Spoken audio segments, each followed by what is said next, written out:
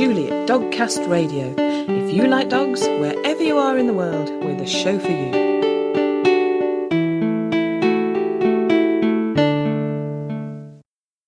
Hello and welcome to episode 194 of Dogcast Radio, which is our Crufts 2018 special. Coming up, we have these interviews. They're reindeer herders. Yeah, so they're from the north of Finland. They live with the farmers and, they help the farmers basically with their reindeer. Yes, we started with our last two Great Danes. Yeah. They both gave blood to our vets, and he actually donates a whole bag, the same as we would.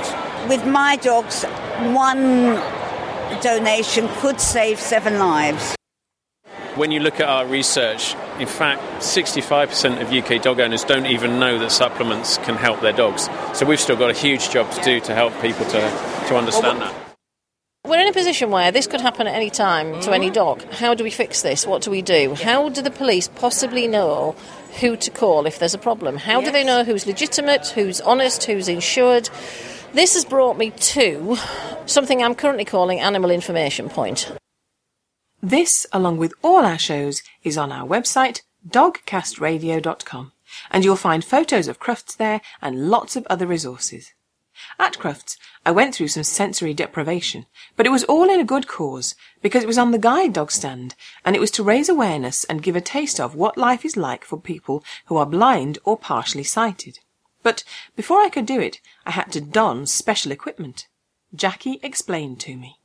You put the blindfold on, which has got cutouts in it, so you keep your eyes open. Right. Because if you close your eyes, your brain's not expecting to see anyway. Yes. But if you've got your eyes open and you can't see, your brain's immediately confused and doesn't actually understand what's going on. Yeah. That's what it's like to be blind. Yes. So what we've got is just different textures on the walls, different surfaces. We've got everyday noises coming from hidden speakers. Yeah. So basically, you hold onto the wall, just walk slowly around, see what you can feel, see what you can hear, see what it feels like to you, and then talk about it when you come out. It's as simple as that. Okay, thank you very much. I'll see you on the other side. Come this way. Okay. So you're going individually, follow the wall on the left-hand side, just keep your hands on the left-hand side and just follow it round, and then my colleague over there will find you the other end. Okay, as long as I don't let go of the wall. Don't let go of the wall, and it's always on the left-hand side, and what it's doing is obviously enhancing I'm just putting the mask senses. on. Yeah.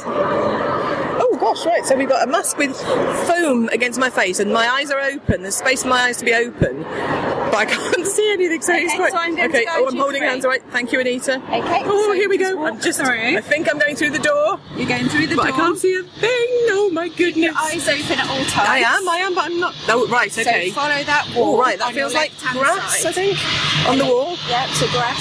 Okay. Just follow it round. All right, and then, oh gosh, I don't know, bricks. Like bricks on the wall. It's quite disorientating. Well, it's very disorientating. I'm in the dark. So anyway, well, I don't know if I'm in the dark or not because I can't actually see. I've got padded mask, so my eyes are open. I've got to a new surface on the side. I really don't know what that is. There's a ridge. There's a horizontal ridge, and oh, is it a fence? It's a fence. It's a fence. So there's the horizontal of the fence, and then there's like overlapped. Shiplap, you kind of call it, I think. And then we're on to... It's got a rectangular pattern to it, and the wall's curving round, so I'm going to try and follow that. Oh, and we're back to some grass. Oh my goodness, and I'm feeling quite dizzy now because it's I can't see what I'm doing. And as I say, it's very disorientating. I've found my way along the grass, and I've got to another surface, which, again, that's rectangles. I don't know what it is. I'd love to come back through here with my eyes open and see what I'm feeling, because I haven't got a clue. Back to there's overlap. It feels like a roof looks with the sort of overlapping of the tiles, but I really don't know if it is. And I'm going along here, and I'm having to step very carefully because, of course, I don't know. The surface of the floor is changing. That's feeling. It's not quite as regular as bricks, but it could be cobbles, like a cobble, but it's on the wall, it's not on the floor. So it could be cobbles. The floor's a little bit uneven now, not enough to trip over, and we've changed again to some kind of overlapping surface on the wall. And I'm feeling along, And I'm really, really feeling now like I want to take the mask off and see what's going on. It's quite scary. So we're up to, could be cobbles again. It's so difficult to know what you're touching when you can't see. Oh, and the wall's coming out. I think that's grass again, that feels like. And then we're on to rectangular shapes again, and of course there's the noise as well, and I can't see what the noise is coming from. Then I've got fence again. There's the horizontal and there's the overlapping bits. They're horizontal as well. Oh gosh, and I think a train's just gone by us. Then, oh my goodness, the surface has changed again, but it's getting quite hard to actually concentrate on what I'm feeling, because I'm thinking, I want to get out now. I think, am I at the other end? Hello, anybody there? No? Oh, okay, it is the exit. Oh my goodness, can I have a hand? This is the only scary bit. Oh, right. Oh, I made it through. Gosh. Oh, so I can take the mask off. You can take the mask off now. Oh. And oh my goodness. It makes you realise what a difficult position people are in when they're blind, and how difficult it is all day, every day. We experience this for 2 or 3 minutes, and they've got it all the time. Things like shared surfaces, quiet cars, going on a bus and not knowing when to get off. But our dogs do a magnificent job in helping people around and getting them to know the routes. We work very hard to make sure that we match the right dog to the right person. So it's a fantastic course. That's such an experience, because by the end I was really thinking, I want to take this mask off and I want to see what's going on. I'm at the end. When will this finish? Yes. And for some people it never finishes. No. And also in there you start thinking, is anybody else in here? Is anybody actually watching it? It's quite a paranoid experience. Absolutely, yeah. We've had 1 or 2 people that have gone in and said by the first turn they've come back out again. So we only let one person in at a time for obvious reasons. But some people have said, no, that's it. I really don't want to do this. And I think that really does say to them, this is what I would be like 24/7. And yet, if I had a dog in there, sort of, even just my dog keeping me company, I would have been calmer. And of course, you can talk to them and say, what do you think this is, and sort of have a bit Absolutely, it's not only a dog that does a fantastic job, it's a dog that's there as a companion. And as you say, you can talk to the dog, and actually, when you've got a dog, people talk to you. Even us as puppy walkers through the street, I can walk through our village when I haven't got a puppy, and people will not know who I am. But when I've got a dog, they say, oh, you've got another dog. What's his name? So it is a real icebreaker, and people do like having the dogs around. Jenny braved the tunnel too, and it's odd, but when you come out, you get a sort of adrenaline rush. So in that post-tunnel rush, we compared notes of the experience.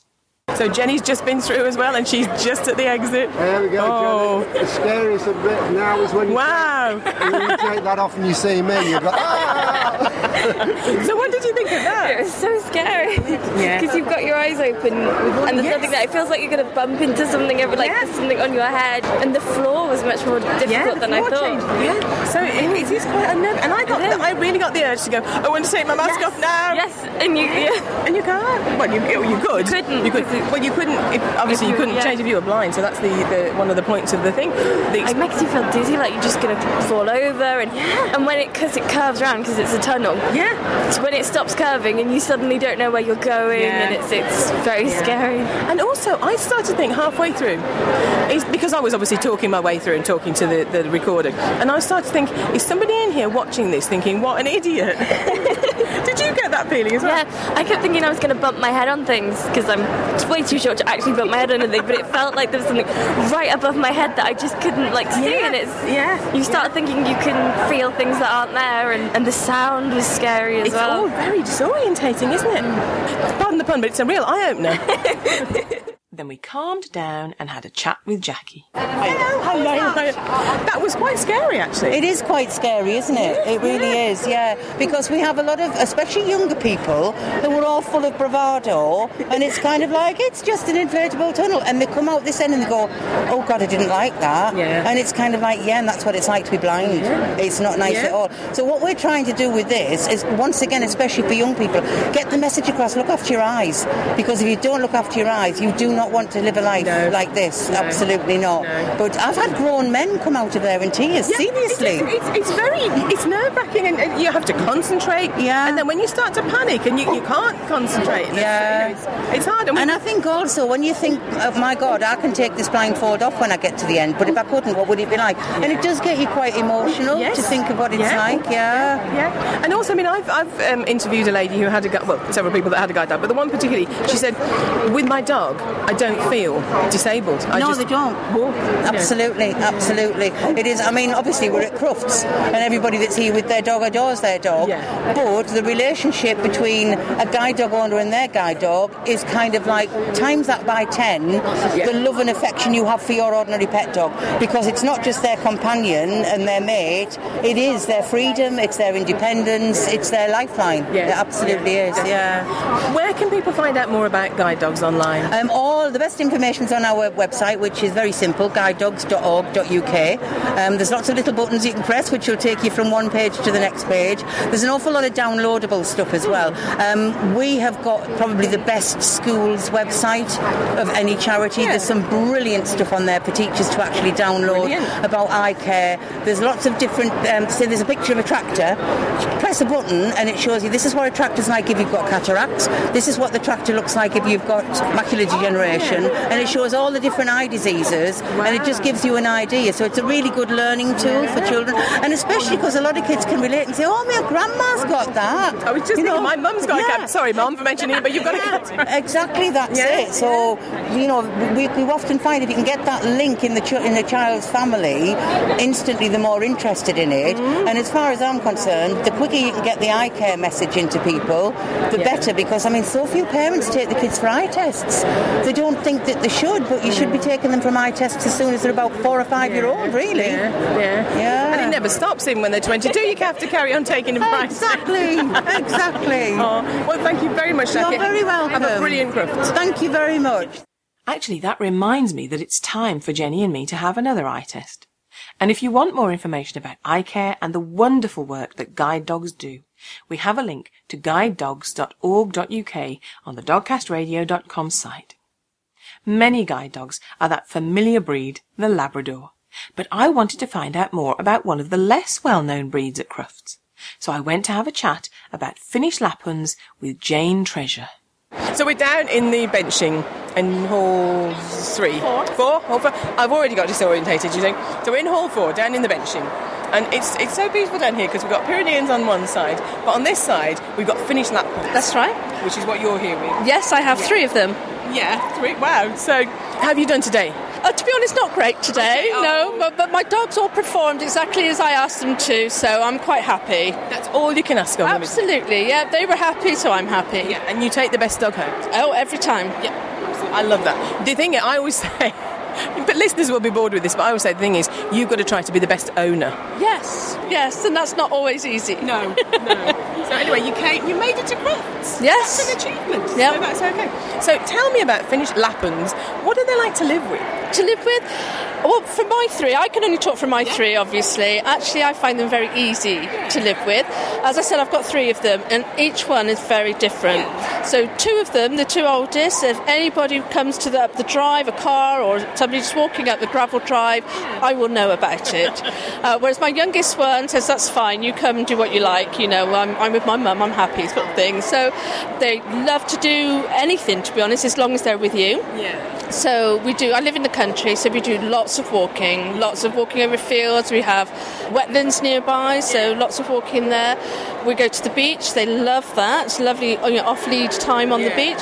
But if I have a rest day, which I do actually give them a rest day now and again, so this is a sofa day, we'll do enrichment, enhancement things at home, so we play games. But in general, we veg out, and they're quite happy to do that as well. They've got an off switch. Yes, mine do, yeah. There are a couple that maybe don't, but mine definitely have off switches. I mean, the thing is, that's it, we do breed profiles, they're all individuals. Yes, absolutely. It's a bit like saying, tell me about Finnish Lapland owners, what are they like? We vary.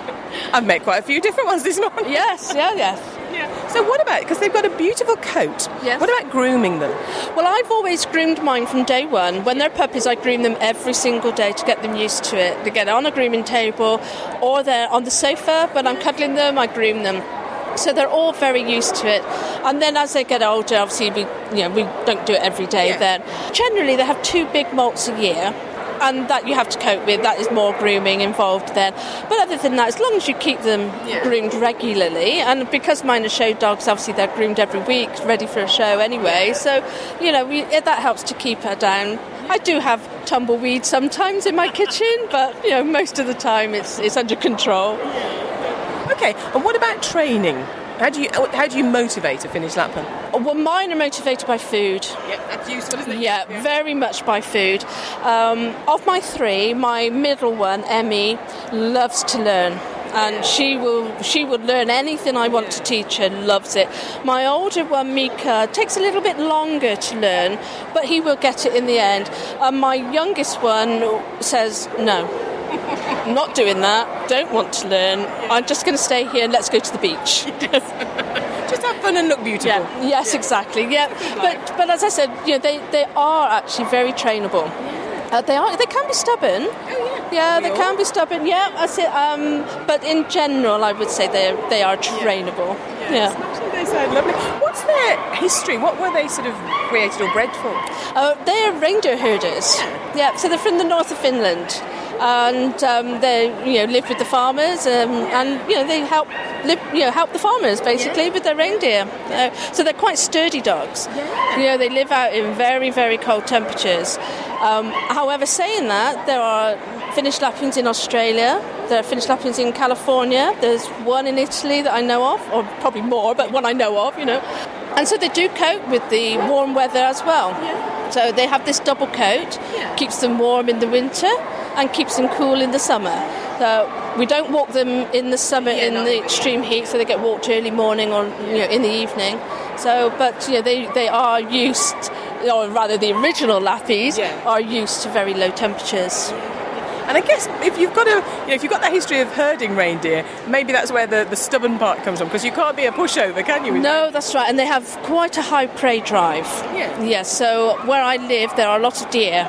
So I cannot let mine just roam free when we're out walking through the fields, because if a deer was to come out, they would give chase. So I do keep them under control. They're on nice long leads, but I have that control. And if they see foxes and things like that, they will give chase to that. However, there are lots of Lappies that live with cats and cope quite well with that. Some have a penchant for squirrels, and I know my 2 oldest love to chase the squirrels up the trees, that sort of thing. So, yes, there are some that can be troublesome in that way. However, there are others that have actually been taught to live with sheep. So, there are a lot of people that do a lot of different things with the breed.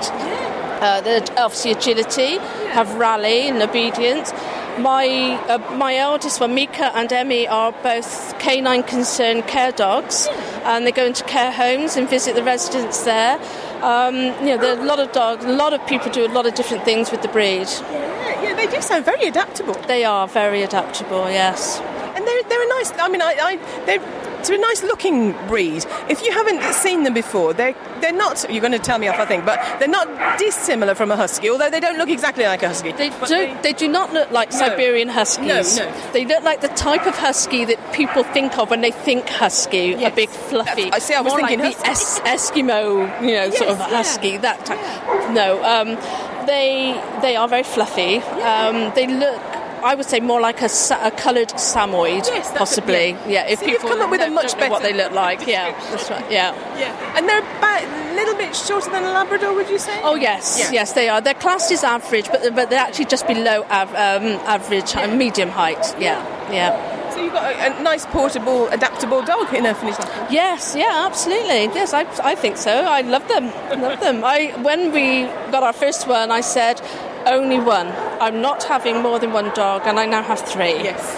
So they're very addictive. And you're going to carry on, aren't you? I can see it in your eyes. Yeah, probably I wouldn't go to 4, possibly, but we would have more in the future. I'm going to come back next year and say, yeah, I've got the 4. Yeah, I wouldn't be surprised. If people want to find out more about the Finnish Lapland... Okay, there's 2 clubs. There's the Finnish Lapland Club of GB, and there's the Southern Finnish Lapland Society. And they have websites and they have Facebook pages as well. So they just need to Google that, and they can look then at all the breeders. They can see what litters might be coming up, find out about the breed. You definitely need to research the breed, make sure it's good for you. Do your research. They're really good family dogs. They get on very well with children. As I said, I take mine into care homes to see the elderly. I'm hoping to get mine into schools as well. We have dogs that do our read to dogs as well. So, do your research, find out about them, and actually go and meet them. Talk to breeders, but go and meet those that live in family homes and see what they're really like. We've come to a show. You have to remember, dogs are very excited when they come to shows. They don't always show what they're really like. Go to a home and see them in their own environment. Yeah. And if you do go to a breeder, I always think, go to one that doesn't have puppies yet. Because if you go in and they have puppies, you're a goner. Yeah, absolutely. Yeah, with our breed, there's generally waiting lists for our breed. Yes, definitely. That's no bad thing, though, is it really? No, absolutely. I mean, we thought we'd have to wait 2 years, and we were very lucky, and we got one within about 3 months. Yeah. So we were very lucky. But yes, definitely do the research, though. We have all the links Jane mentioned on our site, dogcastradio.com. But Crufts wasn't over for Jane. She was due back the next day. I'm actually helping out one of our breeders with their team in the breeders' competition that's being held here tomorrow. So what's that? But this year it's a bit different. There's just 40 breeders have got teams in the competition. From now on, it will be different. I don't exactly know how they're going to be doing it, but this is a kind of one-off. We actually have 2 Finnish Lapland teams, so 2 different breeders having a team tomorrow. See, I've got the image now. People come into the breeding and go, come on, we need to breed some dogs quickly. That's not the competition, I know. No. Tell me what the competition is. This is looking at a breeder and the dogs that they've bred and making sure the consistency, but with improvement as well. Yes. And so basically it's a team of a minimum 3, could be 4 dogs, and you have to run them as if you're actually in a proper show ring as well, but you do it all together. Wow. So, yes. That sounds interesting. And it will be actually posted on YouTube as well. They normally film it and post it on YouTube. Excellent. Well, the best of luck with that. Thank you very much. There's more to breeding than getting a male and female dog together, or at least there is for good breeders. A dog's very lucky if they start life in the hands of a good breeder, and they're even luckier if they continue in the hands of a good owner. My next interviewee is an excellent owner, Sharon Rose. As you'll gather, her dogs carried on meeting their loving public throughout this interview. Hi, you Sharon. How are you? Hi, I'm fine, thank you. Enjoying Crufts. Yes. And it's only day 1. I know. It's our one and only day, thank goodness. Yes. Well, me too this year. Yes. It's been much all 4 days, isn't it? It has, but it's too much. And it's a lovely show, but the walk from the car park. Yeah, it is. You've done your mile before you've started the day at Crufts, haven't you? So, your dogs, you've got Great Danes, 2 gorgeous, great big Great Danes. How old are they, Sharon? Brooke's about 3.5, and Barnaby's 9 months. And they're beautiful. And Barnaby, if anything, is bigger than Brooke, isn't he? Yeah. Brooke weighs 65 kilos, Barnaby about 74. Wow, they are big. And you sort of cut a swathe through Crufts through the crowd, don't you, as you walk along? Yeah, and we can't go anywhere because everybody stops you. Yes, yeah, you can say, can I touch him? Can I say hello? Which is great. It's great socialisation. Yeah. Oh, bless. Oh, Brooke just had his paw up on somebody's sort of lap then. That was gorgeous. Okay, so they're lovely dogs, and I know they have a wonderful life with you, but you're helping make other dogs' lives wonderful, aren't you? Yes, we started with our last 2 Great Danes. Yeah. They both gave blood to our vets, but they can't start till they're, I think, a year, and they didn't do it very often. And fortunately, or unfortunately, nobody ever wanted Brooke.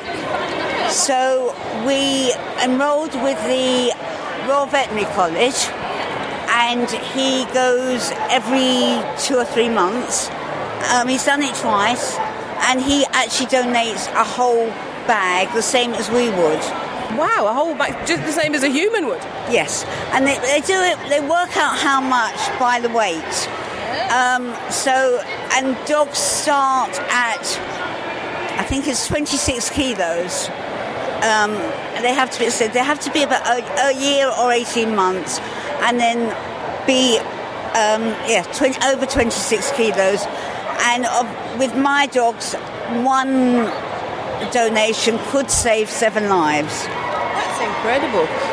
So to know you're doing good is amazing, and he's okay with it. He loves it.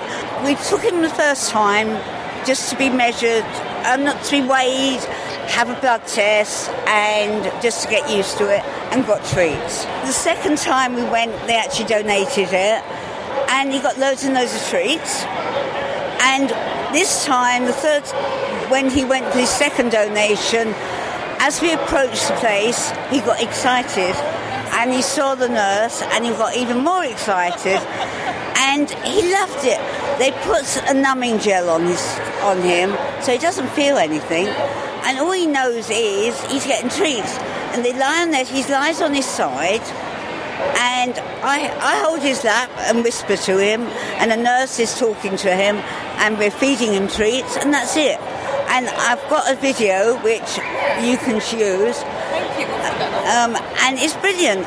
But you're not a dog that mustn't have been abroad, has got to be vaccinated, and as I said, has got to be over 26 kilos. But if you fit that criteria, what a wonderful thing to do. You think about it, we all love our dogs and would do anything to save them. So then I actually don't personally believe in vaccinating regularly. I used to do it just as puppies, but because the dogs can do this, I would want someone to do it for my dog. So we vaccinate him every year. You are a wonderful dog owner, Sharon, and you're making life better for other dog owners. Yeah, but I would want people to do it for me. Thank you. Thank you. Enjoy the rest of the day. And you. Thanks a lot. She's fantastic. Her dogs are lovely, and together they do so much good. But she's right. The amount of walking at Crufts tires you out before you even start the day. Great owners need the support of great products via great companies, and Lint Bells is exactly that. I spoke to their CEO. So I'm here at Crufts with John Howie. Hi, John. Hi there, how are you? I'm fine, thanks. How are you? Yeah, good, thank you. Very busy. It's the start of a busy 4 days, mate. It is, yeah. We've been really busy so far this week. So, just hopefully the next 4 days will be the same. Excellent, excellent. Well, the thing is, you're getting the message out to help people's dogs, aren't you? So, I mean, it's really great. So let's share it a bit further than just the audience at Crufts. So what is it that you're here at Crufts, telling people about particularly?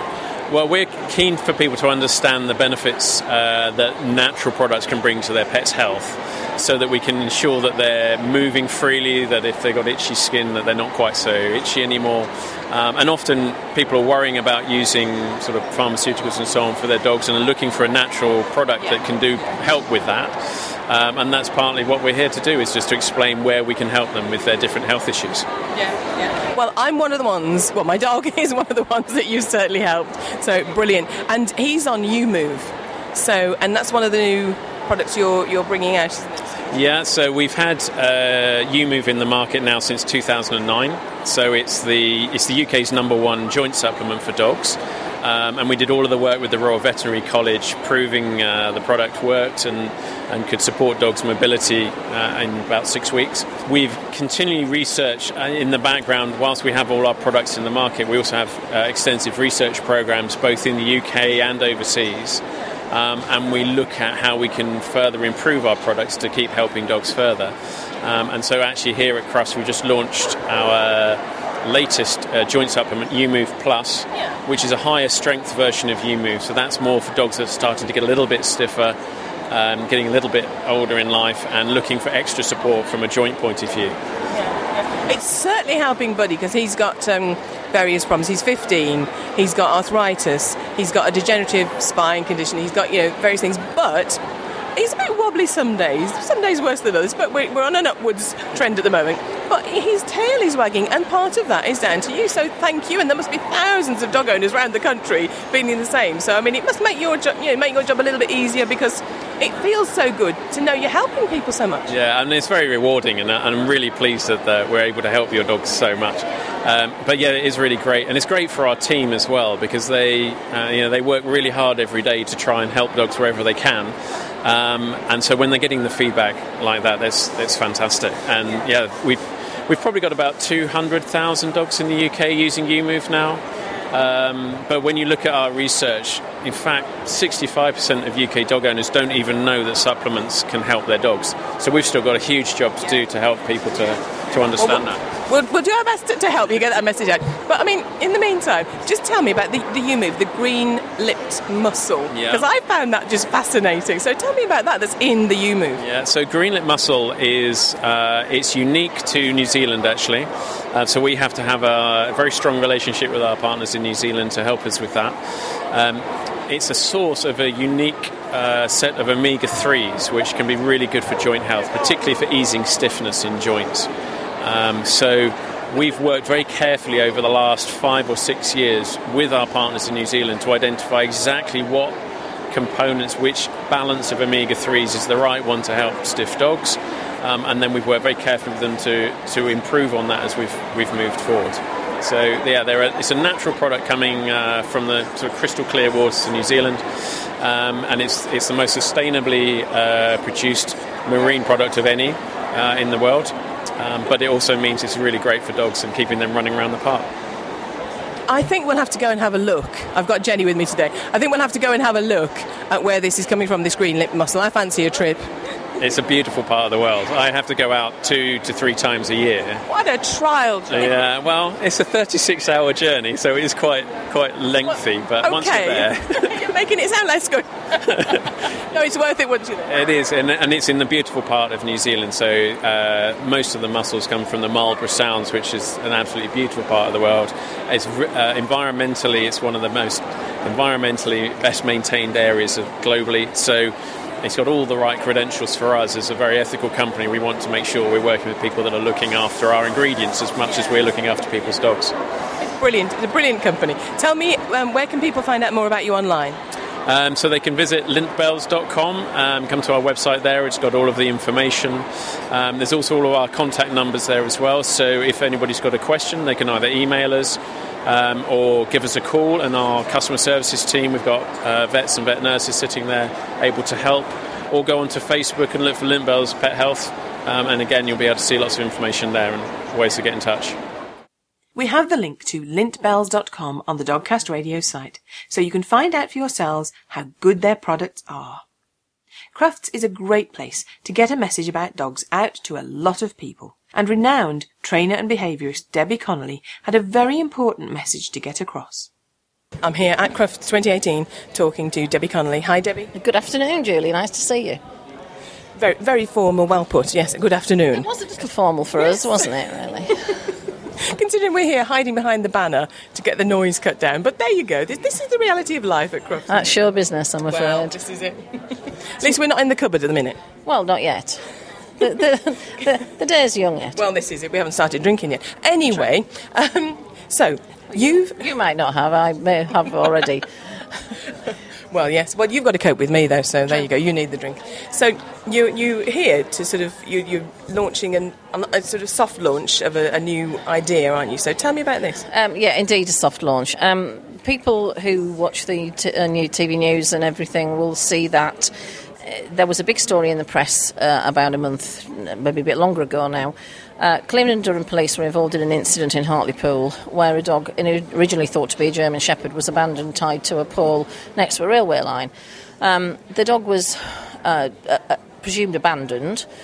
2 dog wardens tried to put it on a catch pole and remove it. That didn't work. They felt the dog was too dangerous. The RSPCA were called, who stood and watched it all day, and The end result was the police appeared to have made one minor approach towards the dog, declared it too dangerous to recover, and this went on for about 5 hours at least. They were on scene for 5 hours, and it resulted, sadly, in them deciding to shoot the dog dead because they felt it wasn't safe to recover it. Now, you can understand there's been a huge outcry, and people are very upset. And as somebody who works a lot with the police in my expert witness work, I found this a little bit difficult to understand, because the police are constantly kicking doors down and recovering some very, very, very dangerous and very aggressive and being encouraged to be so dogs. And yet he was a contained dog tied to a pole, and they couldn't manage to get a couple of dog handlers to shift it. So on the surface, it's rather upsetting. It's infuriating, because there were ex-dog handlers commenting on Facebook saying, I do this. I've recently retired. I could have recovered that dog. So it does seem extreme. It's brought out a number of things, though, that the RSPCA seem to be the go-to for everything, and they're not behaviourists or dog handlers, and they have no skills to recover a dog like this. The police should have, but appear not to.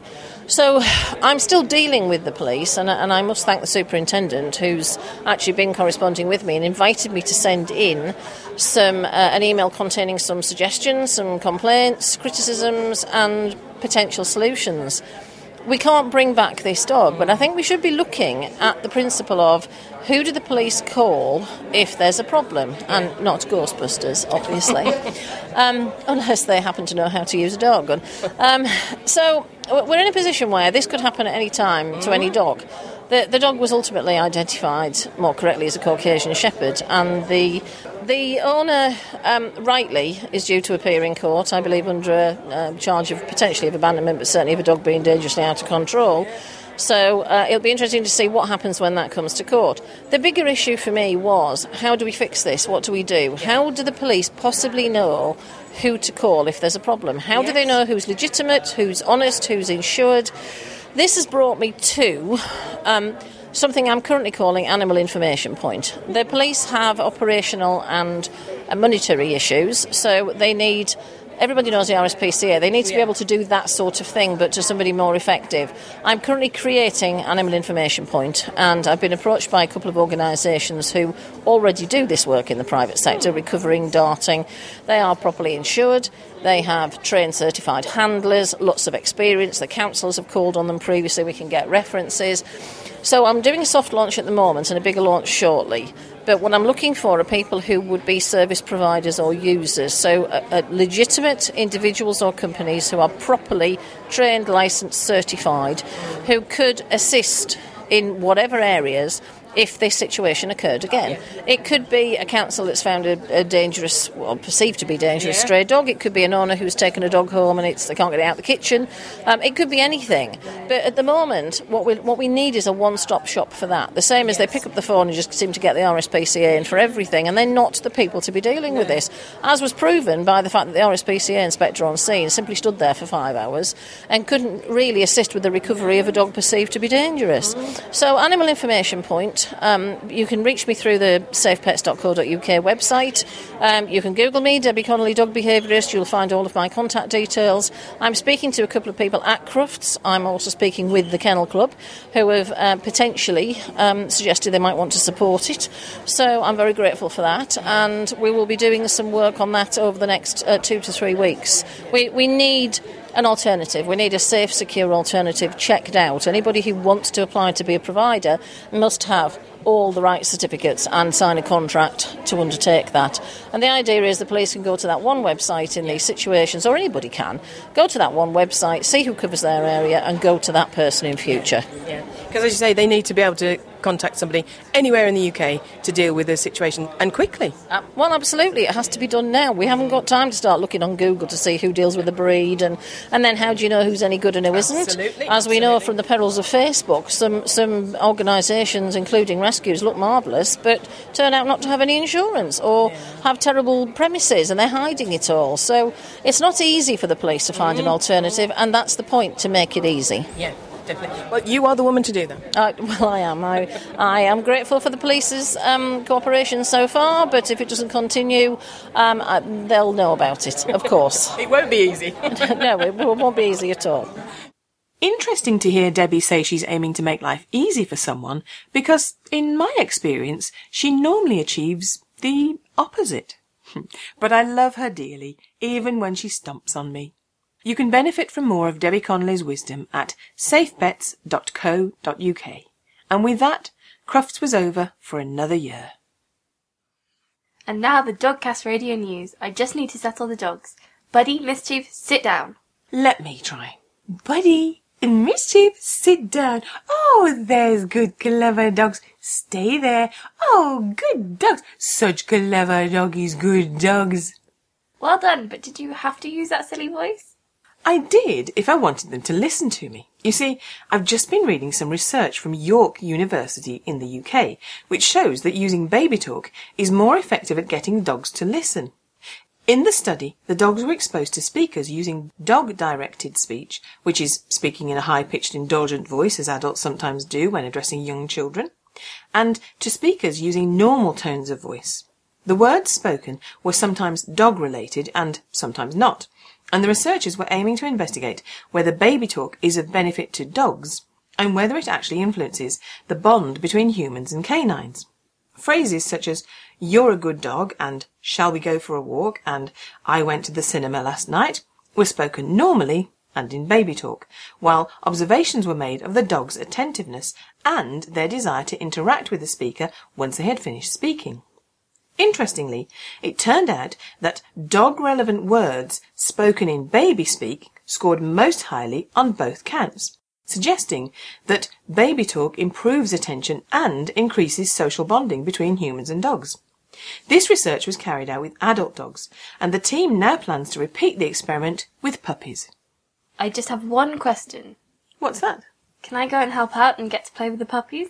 I've been reading some research done in Florida, USA, looking at whether dogs prefer their owners to anybody else, and surprisingly, how dogs behave with their owners versus strangers may depend on the context and the task. In this study, pet dogs were given the choice of being petted by their owner or by a stranger in a variety of settings. The dogs were given the chance to interact with their owner or a stranger in their home or in an unfamiliar place, and while in a strange place, 80% of dogs choose to spend more time with their owner. In their own homes, 70% chose to spend more time with a stranger. Clearly, environment has an important effect on our dogs. It could be assumed that in an unfamiliar location, the dogs usually seek the reassurance of its owner and ignores the stranger, while in its own home, with the owner's reassuring presence, it's happy to get to know the stranger.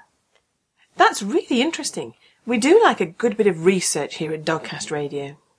We do, so have you got any more research to tell us about? No, I've got a story about a St. Bernard dog called Macy. She sounds great. I love St. Bernards. Poor Macy became ill. Oh no! And her owner took her to the vet. Poor Maisie. Where x-rays revealed an unusually full stomach and a mass on the spleen, which the vet suspected was cancer. But the vet had a revolutionary treatment that got rid of the cancer? No. Cutting-edge surgery saved the day? No. I don't like this story. Well, hang on. Let me tell the rest of it. Because when the vet operated to remove the spleen, it turned out that what Macy's tummy was full of was 4 teddy bears. Maisie had stolen the small toys which belonged to the family's chihuahua. Maisie is all recovered and her spleen was not cancerous. And the chihuahua got her teddies back? No. I've seen photos and they were in no state to be played with ever again. I'm back to not liking this story again. Her family took her out and brought her all new teddy bears. Let me see, does it say that? Oops, I just dropped that sheet of the script. What's the next story, Jenny? We're off to the Australian bush, Queensland to be exact, where a 3-year-old girl named Aurora, cool name, wandered off and got lost. Oh no! It's funny when I do it, it's just annoying when you do it. Fair enough. Luckily for Aurora, she was not technically alone when she wandered off because the family dog, Max, followed her. Max may have been 17 years old, partially deaf and blind, but as a cattle dog, he is determined with a strong protective instinct which now kicked in, and for the next 16 hours while humans searched for Aurora, Max stayed by her side. Aurora's grandmother heard the girl calling from a mountain over a mile away and hot-footed her up the summit. Max greeted her and led her straight to her granddaughter, who was safe and sound, bar a few cuts and scratches. Over 100 emergency workers and volunteers took part in the search, and police named Brave Max an honorary police dog. Professor Paul McGreevy, a University of Sydney animal behaviour expert, suggested that not only would Max have sensed Aurora's distress, but that his advanced age would have predisposed him to relish the physical contact of staying close to the girl. Say something then. Oh, I can speak now, can I? It's a lovely story, and I imagine Max is getting lots of cuddles and rewards. I've got a story now that's worthy of a Disney film. When farmer Mark Bucknell found 3 tiny canines behind some straw bales on his farm in Cornwall, UK, he assumed they were his spaniel Ruby's puppies, as she was producing milk and mothering the pups. As they grew, it became clear they were not pups, but cubs, who were fast becoming not dogs, but foxes. The search is now on to find them a suitable home. Ah, real-life Fox and the Hound. Would it be worth having them genetically tested, do you think, to see if Ruby did in fact mate with a fox? Actually, foxes and dogs can't interbreed because while a dog has 70 chromosomes, the fox only has 34. You just looked that up on your phone, didn't you? Maybe. Hang on. Ah, but a horse has 64 chromosomes and a donkey has 62, yet they can mate to produce a mule with 63 chromosomes. Let's put our phones down and finish reading the news. We're staying in Cornwall, where the Cornwall Dachshunds Walkers Group set a new world record for the most dachshunds gathered together by assembling 601 daxies on Perranporth Beach. The previous record was 501, set in Wales in 2016, and if you're a Cornish Dachshund fan, you can join the group on Facebook via the link on the Dogcast Radio site. The world's first Dachshund Museum recently opened in the Bavarian city of Passau in Germany. It features more than 4,500 items celebrating the sausage dog, which is a symbol of Bavaria. How about a road trip, Mum? Mum? Are you still looking up chromosomes on your phone? Maybe. That's it this time for the Dogcast Radio News. You're listening to Dogcast Radio on www.dogcastradio.com. The Mayhew Animal Home in London will be having its annual Open Day, sponsored by Lily's Kitchen and Protector Pet, on Sunday the 13th of May 2018 from 11 a.m. to 4 p.m. You can join the street party and enjoy a unique look behind the scenes, with the opportunity to visit the cattery and meet the occupants waiting for homes, tour the veterinary clinic and relax with their Therapause dogs. Outside, you can enjoy a veggie barbecue, cocktails, live music and garden games. There will also be plenty of stalls to browse with treats for both your 2-legged and 4-legged family members. For more information, visit themayhew.org/events/Open Day. And we have a link to that on the Dogcast Radio site, dogcastradio.com, where you can find a veritable cornucopia of canine-related entertainment and information. And until next time, look after yourselves and your dogs. Thanks for listening to Dogcast Radio, available from www.dogcastradio.com. That's DOGCAST radio.com. If you'd like to get in touch with us, and wherever you are in the world, we'd love to hear from you. You can do so in a variety of ways.